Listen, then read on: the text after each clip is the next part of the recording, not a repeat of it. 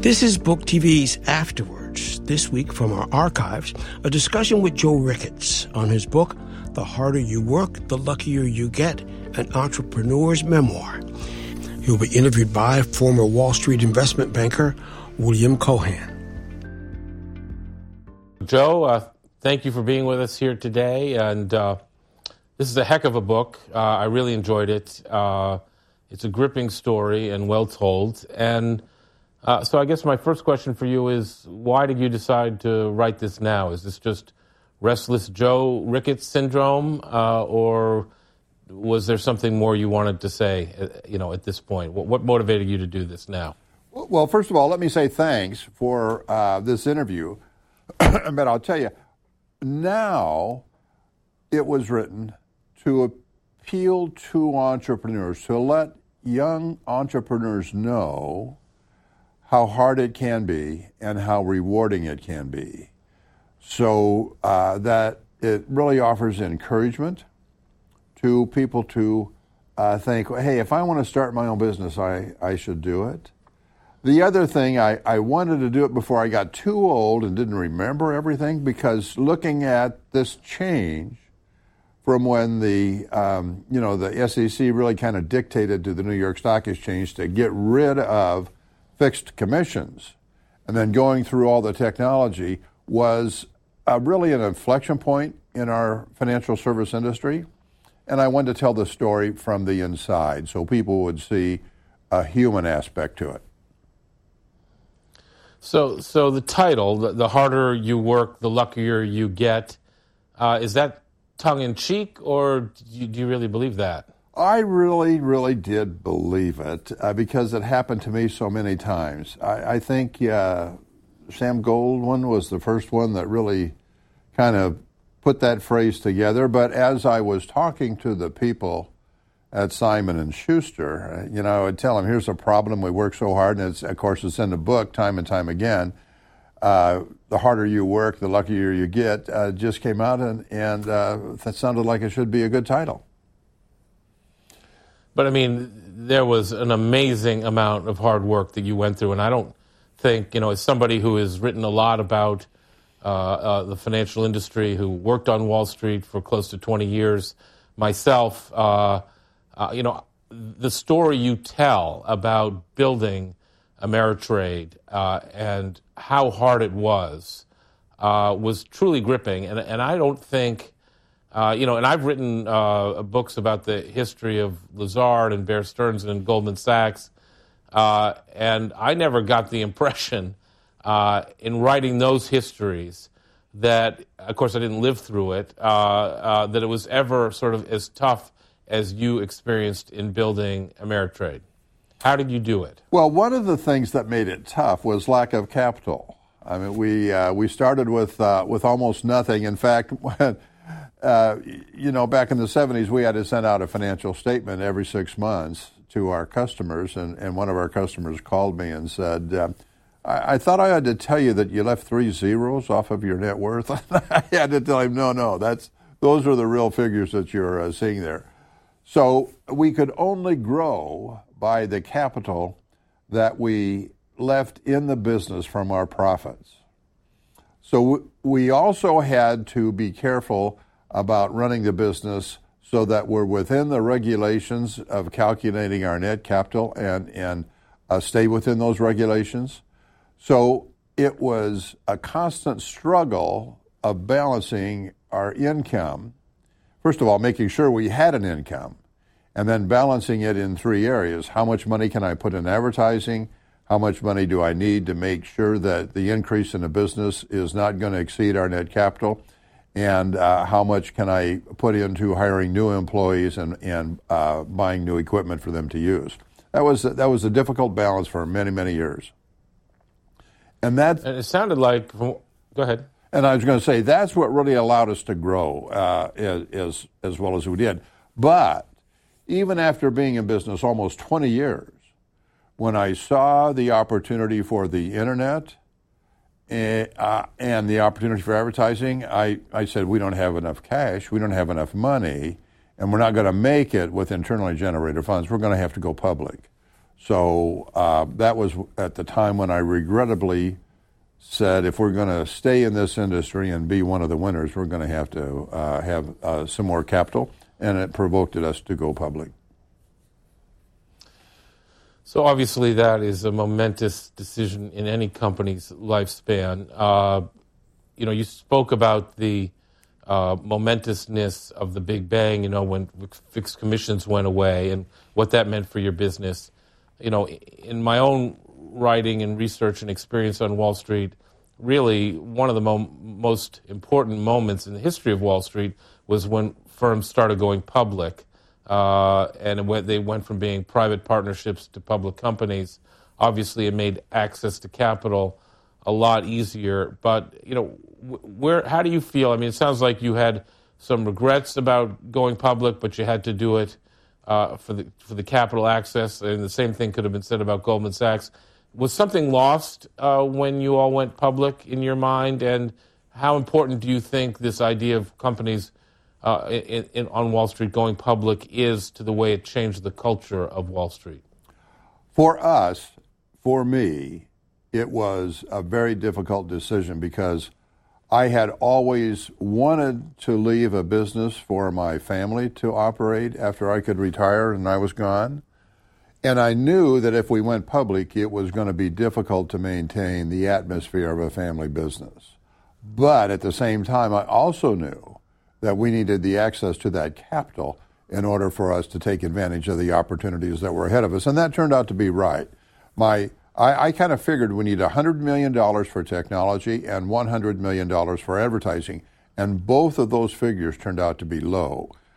So we went public just at the right time to get the right amount of capital to get us into that, for lack of a better term, the upper echelon of the people that were going to be able to stay in business. At one time, we had over 400 competitors, but most of the people were weaned out before, the late 1990s.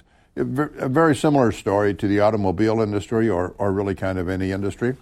And I was aware of that. I knew that if we wanted to stay small, we were not going to be able to survive, and I would not have anything to leave to my children. At the time that we went public and I got all the blessings of having that capital and was able to compete, I knew that we were not going to have the same intimate atmosphere that we'd had in the past. People really felt close, as I describe in the book, about working at Ameritrade, and it was really kind of a very fun environment, even though it was very stressful and people had to work hard. Everybody seemed to enjoy it. When you go public, you really kind of become a different company. You become, for lack of a term, more professional. You lose that personal touch that you feel when you're in a private company. I have a different attitude toward the investment bankers. I don't think they should have ever gone public. I think they had better control and management of what they were doing as investment bankers when they stayed private. But I see dealing with the public in retail buying and selling and being an investment banker really is two different businesses and need to be really kind of thought of separately. And I always thought the investment bankers should have kept it in a partnership and kept it private. Whereas on the public side, it was when you're dealing with customers, I think it was okay. We really did well by going public. It was us personally as a family that lost. So I certainly agree with you on balance about the idea that investment bankers should have stayed private. However, of course, they were getting into so many other businesses. So obviously, Morgan Stanley had a big brokerage arm. In fact, your old firm, Dean Witter.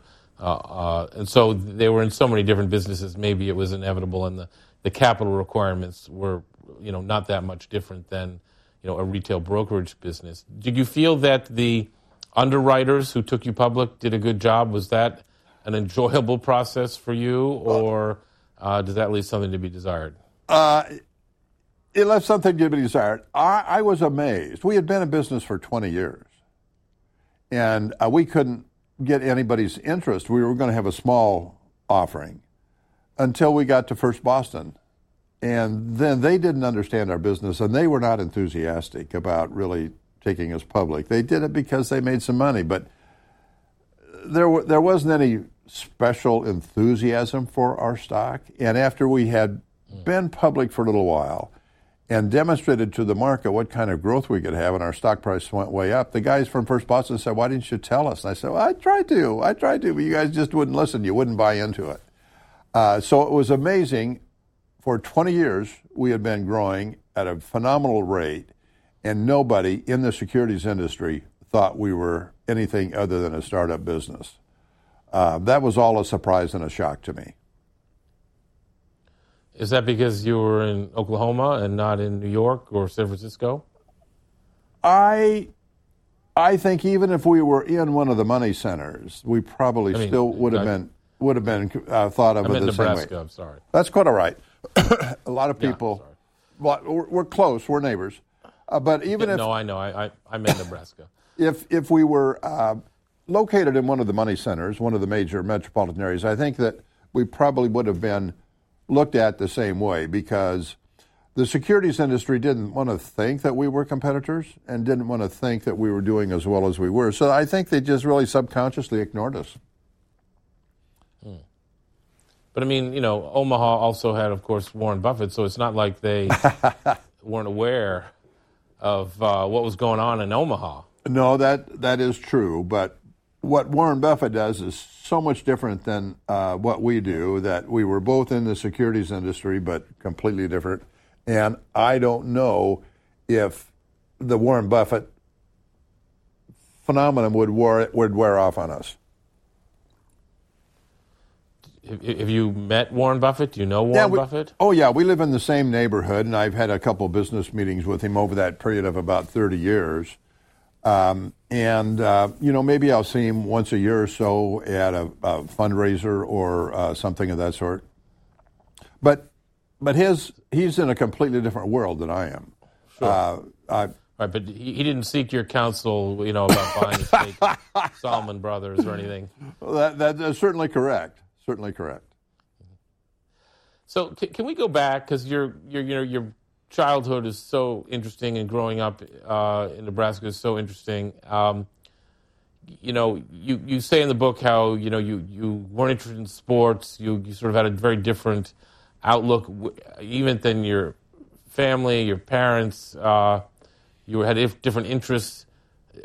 Was that hard for you growing up, to be somebody who seemed to be not interested in either the house building business that your father was in, or sports, the typical things that kids growing up were interested in? It was not hard. In fact, I had an ideal growing up period. Being in Nebraska City in the 40s and the 50s and the 60s was an absolutely wonderful place for young people to grow up. And my best friends, we still get together. We look back at that and say, we really had it in the most wonderful way, and we didn't realize it. We didn't know it. Now, with respect to my father was in business with his father, and then when my grandfather died, my father bought the assets from the estate. And my father would have liked me to have been in business with him, and in fact, he encouraged me to go to engineering school. But I had no intention of going into that business. I had tried as a young person, but you have to have some talent with your hands, and I don't have that talent with my hands. I couldn't conceive of the mechanics that are necessary to be a carpenter. You have to understand how you should cut, where you should nail things, and things of that sort, and I just didn't have that. The second part was that I couldn't wait to get out of Nebraska City, even though it was a wonderful place to grow up. When I became a young man, I was ready to go off for new adventures.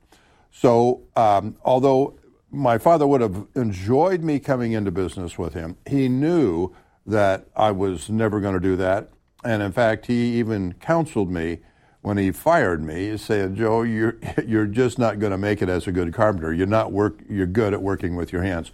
So even though you would normally think that would be a stressful time, he was comfortable asking me to leave the company, and I was comfortable saying, "I'm happy that you're asking me to leave. I don't want to disappoint you, and I'm pleased that you're not so disappointed."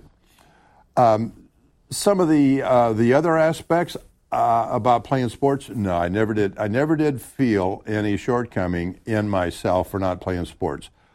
I tried to play sports, but I was all thumbs. It just didn't work. If I tried to catch the ball, the ball would hit me in the face. And as I indicated in the book, I felt like a grown-up. When I was a little boy and I had a paper route, I would take my few dollars into the bank and go up to a teller and hand them my passbook savings account and my few dollars. And that grown-up, that teller, would take that information and write it in that passport. That really made me feel grown-up. That was a feeling that I got that nothing else would replace. So working to make a few dollars to put into your bank account was probably the most important thing in my life as a young man. My parents always encouraged me to work and save. They never encouraged me to play sports. So I always had a bent. Of course, my parents were raised in the Depression, so a lot of times you have a different attitude on what you should do with your work and with your dollars. So you talked about how growing up you had great freedom, but also responsibility. I had. That feels like such an American concept to me, and an admirable American concept. Well, thanks. I always did feel responsible to my family, to my mother especially. I didn't want to disappoint her and do things that she would really consider to be something that would make her feel embarrassed. We always did understand from my mother that we had a certain place in the community, and we needed to work to maintain that place. So although I had no idea of what was happening to me at the time, as I look back now, I can see that I always knew that I should be responsible, but I always knew that I had the freedom to go anywhere and really do anything. So can you tell the viewers, because I think it's a great story, the story of the family bull, I guess, I don't know, a few generations back. Yeah, I mean, that seemed to me a seminal moment, right? For that generation it was, and it was a great lesson for me to learn when my mother told me that story when I was a young man or a boy. My grandfather was a successful farmer in Manly, Nebraska, and it's a small farming town. And being a successful person in that community meant that the rows that you plowed were straighter, the hogs that you raised got fatter, things of that sort. And of course, the other thing is that the Catholic Church in that small town offered the first pew to the family that gave the most, the second pew to the family that gave the second most, and things of that sort. And my grandfather's family always had the front pew. They always bought a new car every couple of years. My grandfather's mother had married a banker, and this was before regulations or anything of the sort. So being a banker was like owning a hardware store. You lent your money, and you took your risk, and you put what interest rate on there that you thought would be the something that would give you the adequate reward relative to the risk you were taking. But he then had access to capital. So my grandmother wanted to leave each of her children a farm.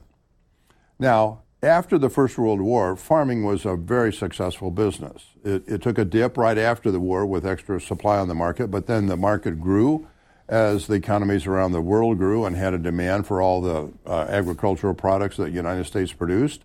And so during the 1920s, times were good. And so my grandfather had a farm on which they had a mortgage, and as soon as they had some equity in the farm, they borrowed against that equity to borrow the next farm for the next kid.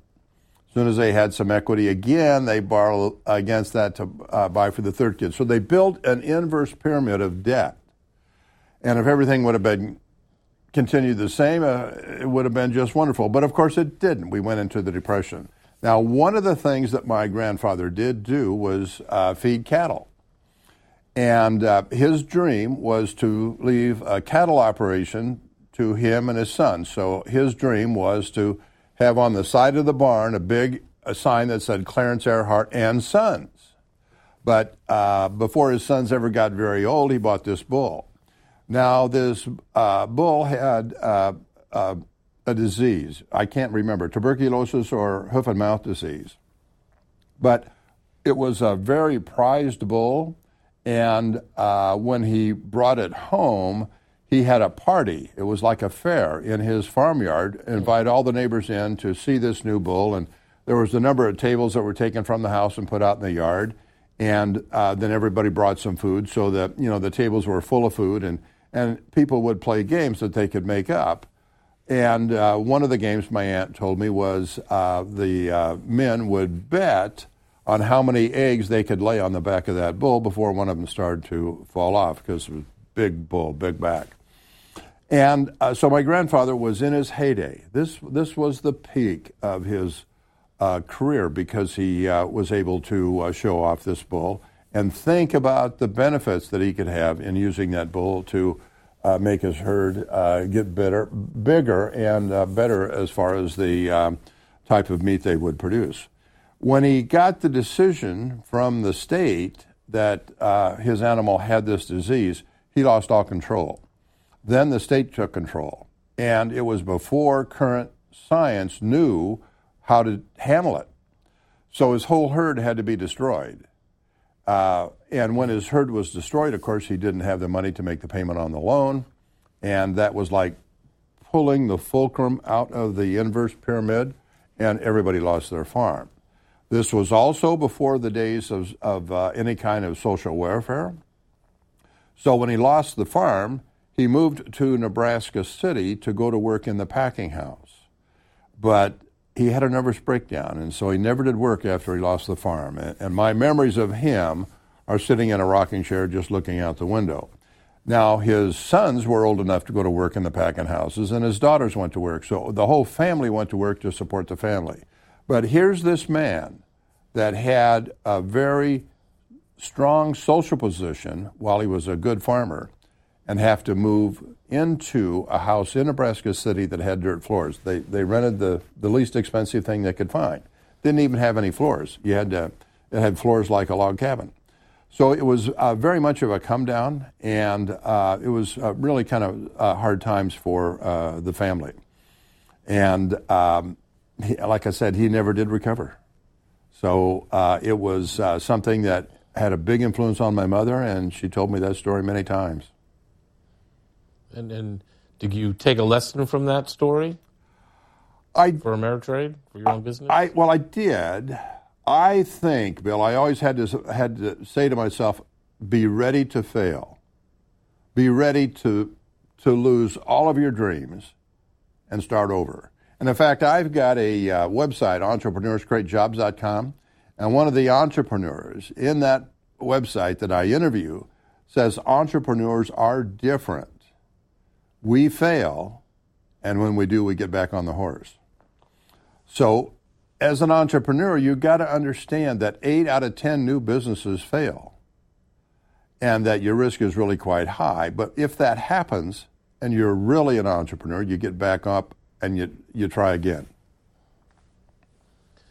So another important moment, if I get this right, is the whole story of the buzzsaw and the use of the buzzsaw in your father's business, and what that taught you about the importance of innovation and technology. It is an important part of the story, and I really started out there and pointed out how important it was, because after we were successful with technology, around the turn of the century, and we were big and successful, everybody thought I understood technology, and that understanding of technology is what allowed me to be successful. So, but the reality was I didn't understand technology. I just couldn't understand what it could do, like the buzzsaw. And that buzzsaw image was where my mind went right after I got the idea, hey, these people don't know. I don't know about technology. So how did I take advantage of it? And my mind went right back to that afternoon in that yard when my dad first used the buzzsaw. And he was so pleased about what they could do, how much more construction they could get done. So is this sort of the idea of you don't have to know how a car engine works, you just have to know what a car can do for you? That's correct. Same thing.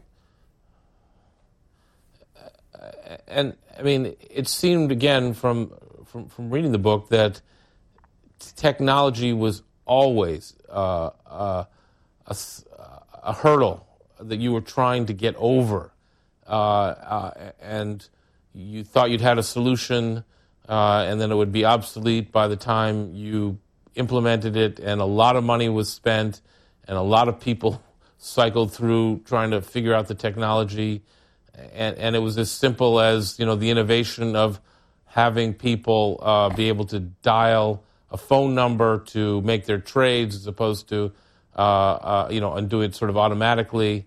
And it seemed like, you know, every time you thought you had the edge on the technology, it kind of let you down and you were behind the eight ball all over again. Is that right? That is correct. But it is amazing to me to think where we started. We started with a touch-tone telephone, the latest technology in 1975, and a pencil and a piece of paper for an order sheet. And when we got a trade made, we recorded it in the book as a trade for that day. Then we put it on a ledger sheet, which went into an alphabet system in a bin. So it was, as I said in the book, it's just right out of Charles Dickens' days. I mean, everything was done by hand. It didn't take us long to learn that we could not continue to do everything by hand and expect the business to grow. And of course, we all wanted the business to grow and saw that opportunity. So we had to have some sort of automation come in to help us out. And as I describe in the book, the first company that we used was a company by the name of Computer Research. And they gave us a teletype machine, which was like a great big typewriter, where our clerk would type in all the activity for the day, the trades that were made, the monies received, the money checks going out, things of that sort.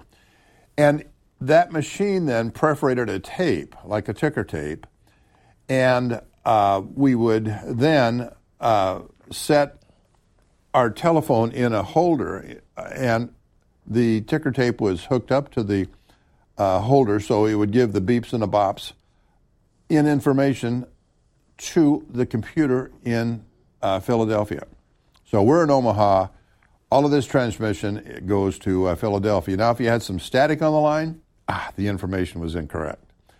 So the company in Philadelphia would receive the information that we sent, process it, and print it out in Chicago. So all of our ledger sheets, all of our confirmations, all of our statements would be printed out in Chicago.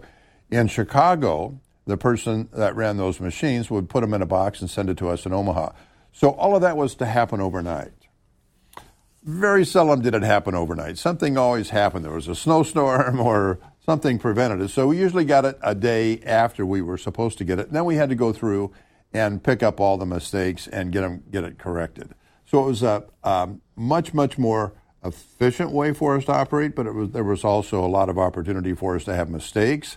And in some ways it was very, very inefficient because we were ready to do the business of that day, which is answer the telephone and write the tickets and not have to spend our time trying to go back through the business we did 2 days ago and correct the errors. So it wasn't too long after we'd had that business. And I got to tell you, I'm very happy that we had it. It was a good stepping stone. But we realized we needed to have our own system. But, I had never heard the word software. So when people said you got to have a computer and software, the first question was, well, what is software? I mean, back in 1975, it's hard for people to realize that, it wasn't all that long ago that these things really came into being, and the world was completely different at that time than it is today. So in the book, I talk... I'm sorry, go ahead. No, go ahead. I was going to say, in the book, I talk about Dave Kellogg, who was the genius that really put all of our software together. But if anybody thought that you were going to build a brokerage system from scratch, they would have said you're crazy. And basically, if I hadn't known Dave Kellogg, I would have never taken the risk. A huge risk. The fact that you could even get it done was amazing. So when I started to write this book and I started thinking about all the things that we did, I was amazed. Oh, my goodness, we did that. I forgot how much risk we took there. But Dave Kellogg was instrumental. Without him, we would not have been able to do it. And he did it really out of a challenge to himself. And he wanted to do the impossible in ways that demonstrated that he could do things other people couldn't. You were going to ask a question? Could you have ever imagined that we'd be with the technology where we are now, where essentially it's all done via the internet through a website interface, and you just can do your own trading right there online, and it works, and people feel good about it, and there's confidence in the system? Could you have ever imagined that when you started out? When we started in 1975, to have that be an objective was beyond our imagination. Nobody had the concept that you could do that. We took the trades by telephone, wrote them on a ticket, and then gave them to a clerk to call in and get a call back. Years later, when we could execute and report that execution back to the customer within 6 seconds, that was truly remarkable, almost like a miracle from our point of view. So everybody had to build their systems so that your order would flow through from the customer's keyboard to the exchange and back, and make us have all the information or be aware of the information and let the customer know. That was something that to me was truly remarkable, absolutely wonderful. But we didn't dream it. We didn't have any concept that would happen in 1975. So why get into this brokerage business? I mean, I think you said something about seeing a magazine cover with a broker on the cover who looked dashing and impressive and prosperous, and is that what did it for you? Yes, that's part of it. The other part was I wasn't too happy with my job. I was not excited about where my career was going. And since I had been a reporter with Dun & Bradstreet, I really kind of knew I wanted my own business, but I didn't have any capital or any way to get any capital. So being a commissioned salesman was the next best thing to having your own business. And at the time that I went through this story of seeing the cover of the magazine, was a bull market, and brokers were making a lot of money. And so thinking that I could have the opportunity to put in my pocket my own compensation relative to a commission job and do it in a way that is related to the securities market, the investment market, was the most attractive I could get. So when I understood what happened, I had to go there. So I went to Omaha to apply for jobs, and I didn't have a college degree. And all the managers said, we don't even look at somebody without a bachelor's degree. So that's when my wife and I sat down to map out how much money we'd need to take care of the family and where I could go to work to make that money and how I could go back to school. And then I went back to college to get my bachelor's degree. So the idea that I would be one of these people that flourish by making a lot of money as a stockbroker was incredibly attractive. But it just so happened that I got registered at the top of the market, in the late 1960s, and then we had 5 years of a bear market. So how in the world do you go from being a broker at Dean Witter to thinking you could start your own discount or low-cost brokerage firm and make it work? As I talk about him, Bob Perlman, my associate, my partner, my mentor, he's the one that really said somebody is going to break ranks and try to offer prices at a lower price because he was experienced with the grocery business and competition.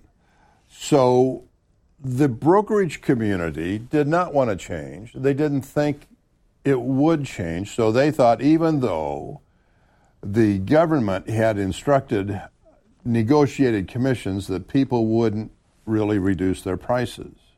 And Bob Perlman is the one that said to me, somebody will, and that'll start a trend. I said, it's clear as everything. I believe it, I understand it. So why don't we, if we think that we're going to have to compete for our business now on the commission that we charge, why don't we be one of the people that customers want to do business with and not have to defend ourselves to our customers for the high commissions that we always would have.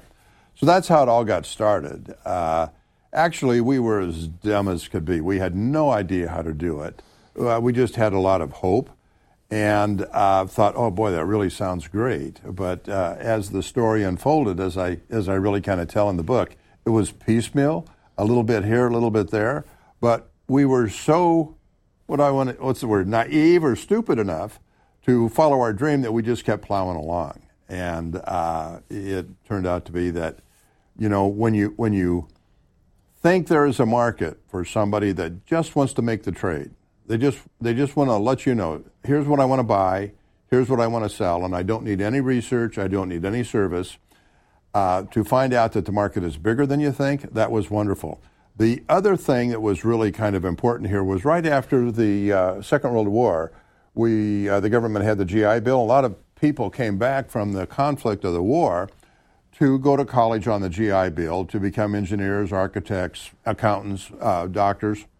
And they, with that education, felt comfortable in making their own decisions about what companies they want to buy stock in. So there was really two things that were going on at the same time that really made our market deeper and broader than we ever thought it would be.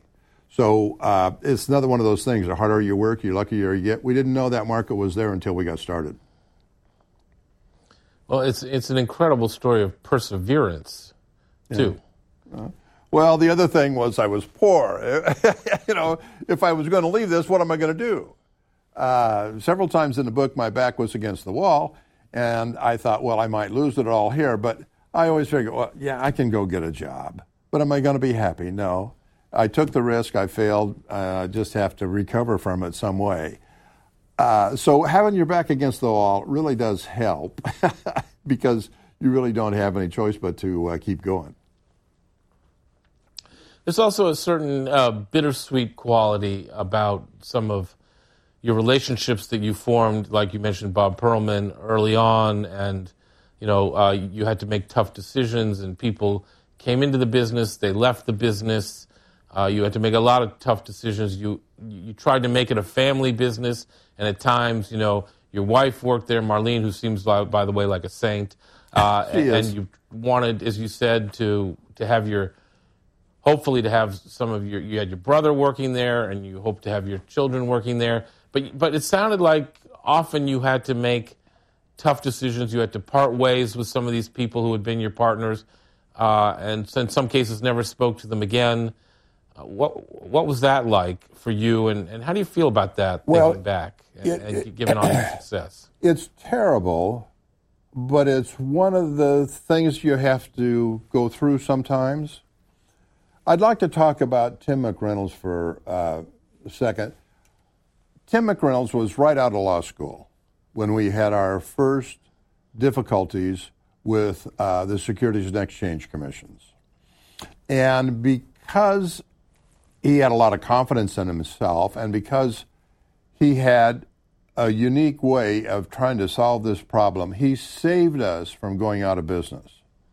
Now, this is an attorney, only in business as an attorney for a couple of months, who had the ability to really save our business and keep us running.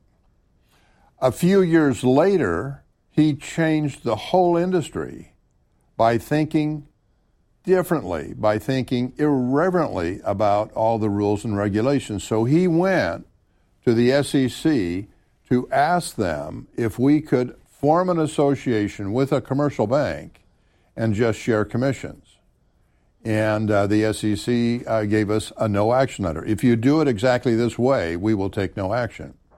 That changed the whole industry. So again, he'd only been in business as an attorney for a couple of years, and he changed the whole securities industry. A little bit later, he saved me in my fight with my partners to allow me to stay a partner in the brokerage firm that I'd helped really kind of start, because I was doing some obnoxious things relative to my partner's thoughts and judgments, and they really kind of wanted to have me under their thumb or have me leave.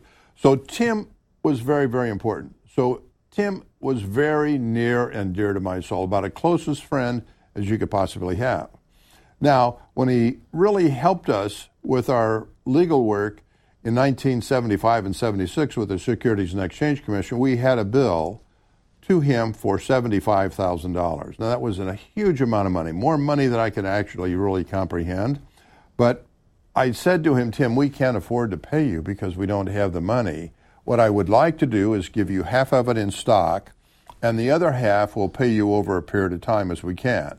And of course, he had no choice but to agree because that's the only way he would get paid. So he had this stock now. So now he knows that our stock is increasing in value because we're keeping all of our earnings, putting them back into the business and growing the business.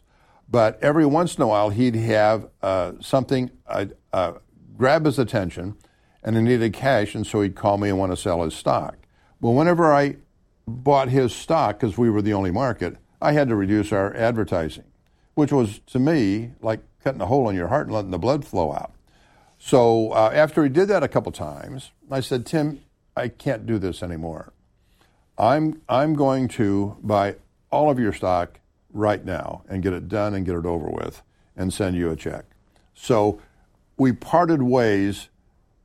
We weren't really mad at each other, but we lost that touch, that friendship.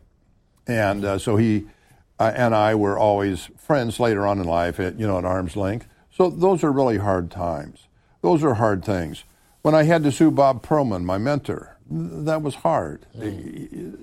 So I just really had to say to myself, don't let your emotions get in the way of good judgment. Try to think clearly, try to think logically, and follow the ideas that come out of that type of effort. And don't let your emotions become involved. But I got to tell you, that's not easy. It's very difficult. Both of these men I loved, and I hated to go away from them with an arm's length relationship. Have you found that that's sort of a standard occurrence in business, in the history of successful businesses, that there are people who come and go, and there can be tough decisions having to be made along the way? Have you shared this with other entrepreneurs like yourself and discovered that they've had similar experiences? Yes. To answer your question, it's yes. Most of the time when I read stories of successful people, they generally had associations that was difficult for them to keep as the business grew because the two people would want to go different directions. And so the friendship and the camaraderie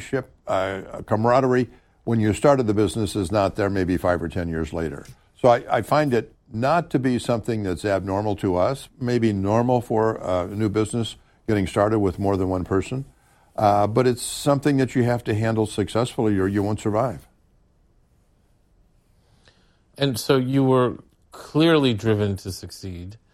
I assume you've succeeded beyond your wildest dreams. Undoubtedly. Has that changed your life? Could you have imagined it happening this way? I know you didn't want to merge with a bank, but eventually that did happen.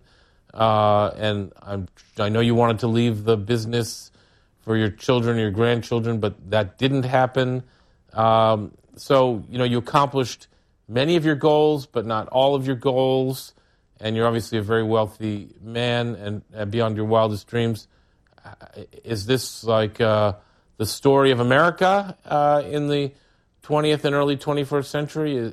How are you feeling about your experience here, your narrative, your round trip? I think it certainly is true that I've accumulated more money than I ever dreamed or thought I would have. But at the same time, I was old enough when that really happened that I'm not going to change. So my wife and I still have the same values that we had when we didn't have any money.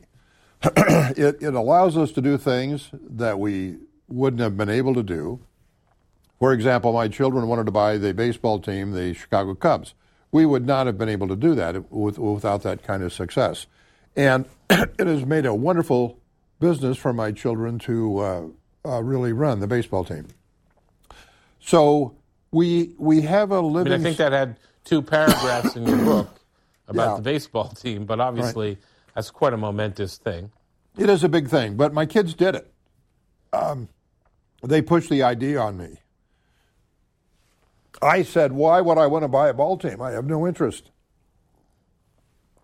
And basically they said, well, we don't want you to have interest, Dad. We want it for ourselves. We're all interested in baseball. So my wife had really taught the kids about baseball. And we got the television station WGN carrying the Chicago Cubs into the Omaha area. So my kids at home in the afternoon would watch it, and I did not know that. So my kids went up to Chicago, loving the Chicago Cubs, but I had no knowledge of it. So it was one of those things that's serendipitous. It's another one of those things where you can say, the harder I work, the luckier I get. I had no interest in it, but my kids sure did. And they went after it in a very earnest way, and they did win a world championship, as I think you know. First time for the Cubs in 100 years. So they've been very successful with the baseball team. They've been very successful with the remodeling of the ballpark and the businesses around it. So it's been a very wonderful thing for us, and we would not have been able to do that if we hadn't had the fortune that came with being successful at the brokerage business. Is the Ricketts family heroes in Chicago because of buying the team and taking my GM from Boston to get yourself a championship, just like you got one or two or three or four for us? I think my son, well, first of all, my wife and I have 4 children. They were the ones that did buy the Cubs. It was suggested by my son Tom, and my son Tom had the most interest, and he has an entrepreneurial bent. So the 4 kids among themselves put Tom in charge. So that was really, he was the one that was to make all the important decisions. So in Chicago, when we won the World Series, I think my son Tom could have been elected to anything. I think everybody would have said he should be president of the United States, he should be mayor, he should be anything. So everybody has respect for what has happened, and my family, my three kids that still live in Chicago, are well regarded. So I want to touch on probably something a little more personal and sensitive, and that is you had a brother who was gay and died of AIDS. You have a daughter who is gay. You come from a Catholic background. You grew up in the Midwest, obviously. Has this been you're very forthright about it in the book. It's very honorable the way you discuss it all and handle it. What has that experience been like for you and for your children in growing up the way you did? Well, obviously, I think you can imagine that growing up in a town of about 6,000 in an agricultural community, that you don't have much exposure to the thought or idea or the reality of a homosexual. It just doesn't come into your well-being. I never had an idea that my brother was gay until he called me and told me he had AIDS, as I describe in the book. But he was only a year younger than I was, and so I loved him. It didn't make any difference to me whether he had AIDS or whether he had been a homosexual. So we took care of him until he passed away. My daughter was, she was in her early 20s. She was a young woman when she came to my wife and I to tell us that she was gay. And, she said, I did not choose this. Nobody would wish upon themselves that they be gay, and I was born this way. So, through my tears, I was able to tell her never take second place, always hold your head high and be as good as you can be at whatever you want to be. Both of those things, with my brother and with my daughter, come out of love. The love is probably the strongest emotion in a person's life, and certainly the strongest connector to other people. Family is the basic unit of society, and if your society is going to work, families have got to work.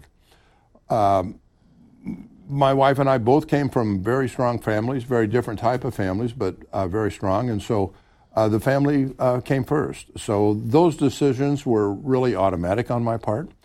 I know that in a lot of other families, they're not considered that way, and I think that's really a shame, and that's part of why I talked about it in this book. I could have left both of those things out, and the book still would have been good, but I think it's important to let people know that, there's a good percentage of our population that are gay, and the fact that they are gay shouldn't have any influence on any other aspect of their business.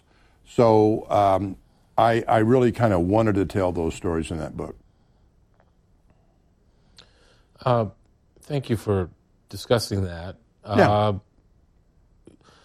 So I wanted to ask you about advertising, because advertising was such a big part of your business, and you put a lot of money into it. You clearly took pride in the benefits of driving customer volumes through your advertising. What do you think about the advertising of TD Ameritrade today? Well, I am still a large shareholder of TD Ameritrade. And I know. And I really enjoy the fact that I think they still have good management. And I would like to tell this to the management today, too. I think that ad that you've got running has been on too long. It's old. It's boring. But they must have a reason for continuing it. But do I like it? No, I would have liked it 2 years ago, but I don't like it now. Yeah, it seems a little long in the tooth. I'm not quite sure where they're going with it these days. But it is ubiquitous, and it's memorable, although I don't know quite why I remember it or what it gets me to do. And do you have a view of, Schwab market cap is about $70 billion, and you're at $22 billion, and E-Trade, God love it, still around, is about $7 or $8 billion. What's the dynamic in the industry now? Why is Schwab at such a higher valuation than Ameritrade, although clearly, it's well beyond anything you ever could have imagined, I assume? Well, Chuck Schwab, who's a friend, but at the time we were competing all through, 75 up through the turn of the century. He was a competitor that I just had to worry about, and I mentioned that company several times in my book. But he was fortunate enough to have started in California. California, I think at that time, had the 9th largest economy in the world if it had been its own country. Now, in Nebraska, we had 1.5 million people. And most of them didn't buy and sell stocks and bonds. So he had a market that was right out at his front door, and I had to have a market where I had to go searching through the haystack to find people that would want to be interested in buying and selling stocks and bonds. So although I think he started in about 1975, I'd never really heard of the discount broker Schwab & Company in San Francisco until about 1977. And he also wrote a book. I think we're both published within the same month. If you read his book, you see that although he had the opportunity of being closer to a market that was larger than the market that I was in, that he wanted to grow as fast as he could with branches, and those branches are expensive. So I think Chuck Schwab has done a wonderful job all through the years of managing his business and allowed him to get to a larger market cap than Ameritrade just because of where we started and what we had to deal with when we were a new company and getting to grow. He had a bigger base to grow from just because of the population and the kind of population that he had. And he also bought a bank, right? I mean, didn't he buy a private wealth management business? He did somewhere along the line, yes. Yes. I got to tell you, Bill, every entrepreneur is going to have to make mistakes because you're doing things that have never been done before. So anybody can look at Chuck Schwab and they can look at Joe Ricketts, and on any particular interest, they can say, oh, that was a bad thing, and they're probably right. So you have to take your hat off. You have to give a lot of credit to Chuck Schwab for doing some of the things that didn't work. By the same token, I have to say to myself, I deserve credit for being brave, even though I failed. And that's normal when you've got a growing business. And do you have a view on sort of the market these days? It's obviously at all-time highs. sort of month after month. I'm sure people would like to know your views of where you think this market is going. Well, I'm 78 years old, and I'm still working 40 to 60 hours a week. Now, I did retire from Ameritrade as CEO about 20 years ago, and I figured I deserved to take use of the money that I had accumulated to do the things that I wanted, and that kept me happy for about 6 months. After 6 months, I was no longer happy. I have to be in business. I have to be a part of the creative process that makes economies work. So I went back to work, and now I'm very happy. And I got to tell you, I have never worked in such a strong economy as exists today. I think it is really quite wonderful for the country. It's a little bit awkward for me because I'm not in the brokerage business. I'm off in other businesses, and as I try to buy other businesses, there's a lot of money floating around, and there's a lot of competition, which kind of makes the prices kind of ridiculous sometimes, so you kind of have to pass. But the government is really given the country the attitude that, hey, times are good. The president led the charge on reducing taxes and reducing regulations, and I think those are two important things. And if I could, I'd like to get on my soapbox and say again, there are still too many government regulations on the part of the federal, state, and local levels that, just really stop people from starting their own businesses. And that's what makes our economy grow. That's what makes our wealth so good. But on the other hand, you say in your book that you support regulation, or at least in the securities industry. I mean, I guess it's the same as like having a seatbelt in a car, maybe. Well, a seatbelt in a car would be going too far for regulations. I don't think we need people. I don't think you don't think we should have a seatbelt in a car? Well, I don't think so. I feel like I shouldn't have to be told what to do. But now the other argument is, if I get in a car wreck without a seatbelt and I end up on the charity list for helping me get well, I was negligent in not wearing a seatbelt. So I see both items, but my feelings are, leave me alone. I'll make up my own mistakes. I'll go my own way and do my own thing. That's my emotions. Realistically, that there has to be some regulation. I like the word free enterprise more than I like the word capitalism.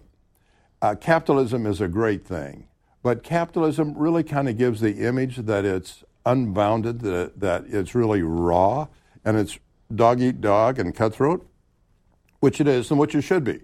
But free enterprise may give the same image, but brings in the temperance that comes with regulation. So we do need regulation. We do need an overseer of the securities industry, probably every industry, to make sure that the balance between the consumer and the people that are offering the products and services are offering them in an honest and in a good way. So we do need some regulation. The question is always, how far do you go? My personal feelings is both on the part of cities and municipalities and states and federal, we've gone too far. We've tried to protect the public too much, to the point where we're stopping people from starting their own businesses. And when people start their own businesses, that's where we create the new jobs that are necessary to make our economy get along well. So I think we've probably gone a little bit too far. Well, on that very optimistic note, I want to thank Joe Ricketts for being part of this program today, and to tell everybody this is an amazing story of entrepreneurship, persistence, truly the American dream, written in a very readable way. Congratulations to you and your co-writer, who you gave kudos to. It's really a great read, and I recommend it. I really appreciate that. Thanks very kindly. Thanks for listening to this week's Afterwards. Please rate and subscribe to us wherever you get your podcasts.